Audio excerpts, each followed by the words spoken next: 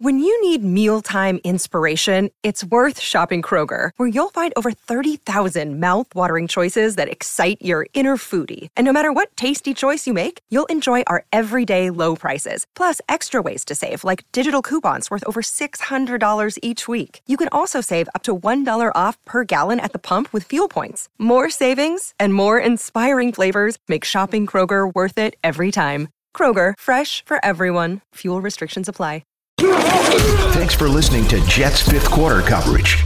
For more locker room reaction, subscribe to the 98.7 ESPN New York Jets podcast wherever you get your podcasts. And keep listening to the home of Jets football, 98.7 ESPN. Coach, can you talk about the second half, especially the offense? 7 possessions, only 2 total yards.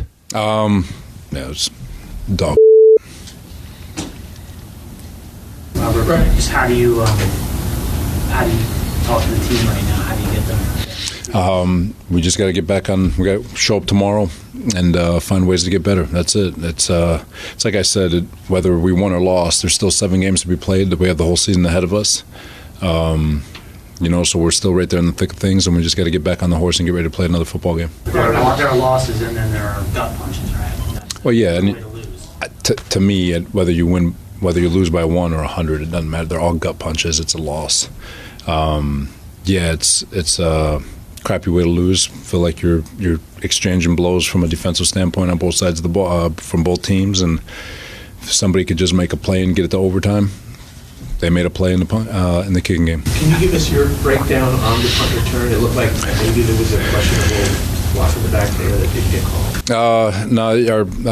Braden. I thought Braden did a really nice job punting the ball today. He hung one out in the middle, and that's about it.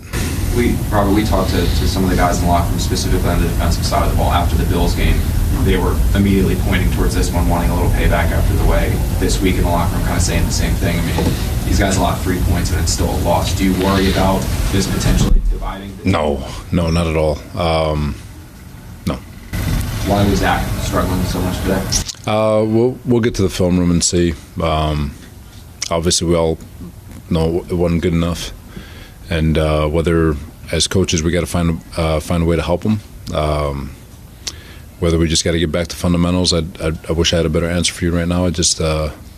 But we'll study it hard again. This is another game, though, Robert, where the passing yards, it's under 200, the completion percentage, it's under 60. I mean, I think this one was 40. I mean, is he a quarterback that's holding the offense back right now? I don't know. We couldn't run the ball either, so there's a lot of things that we got to look at to see if we can find some efficiency in our in the offense. Obviously, in the second half, we just couldn't move. I don't feel like we got a first down. I don't even know if we did, but either way, it just wasn't good enough. And it's not about pointing fingers at any one individual or one unit or one anything. It's just finding a way to finding the answers so we can start moving the ball, because we did it against Buffalo. We've done it against other teams. It's just the consistency needs to get found. What was the thinking on 3rd and 1 there before the punt? You kind of had options there. You could run out the clock and play overtime if you get a first down there, or try to go for a field goal. Yards and have to keep playing.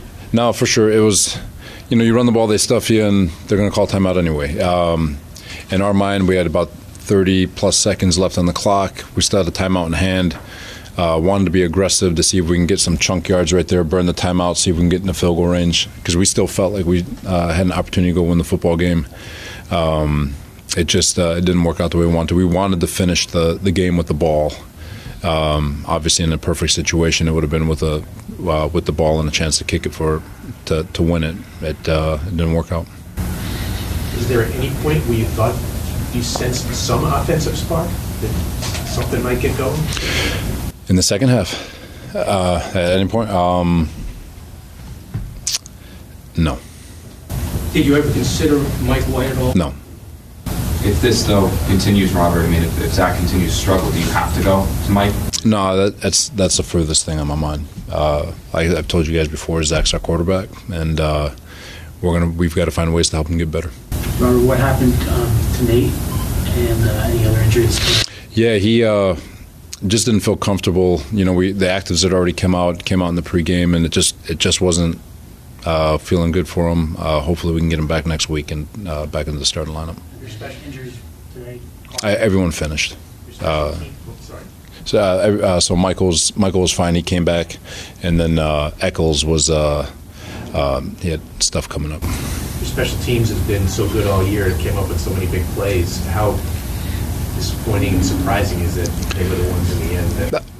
I just think we punted 10 times. They've got obviously Coach Belichick they've got one of the better units in the history, just through time. And, you make one mistake and they'll make you pay. And we made a mistake on the punt and we couldn't get them down. A couple more. Did you sense, Robert, with the way the game is going, it's going to be someone's going to make a mistake, whoever blinks here?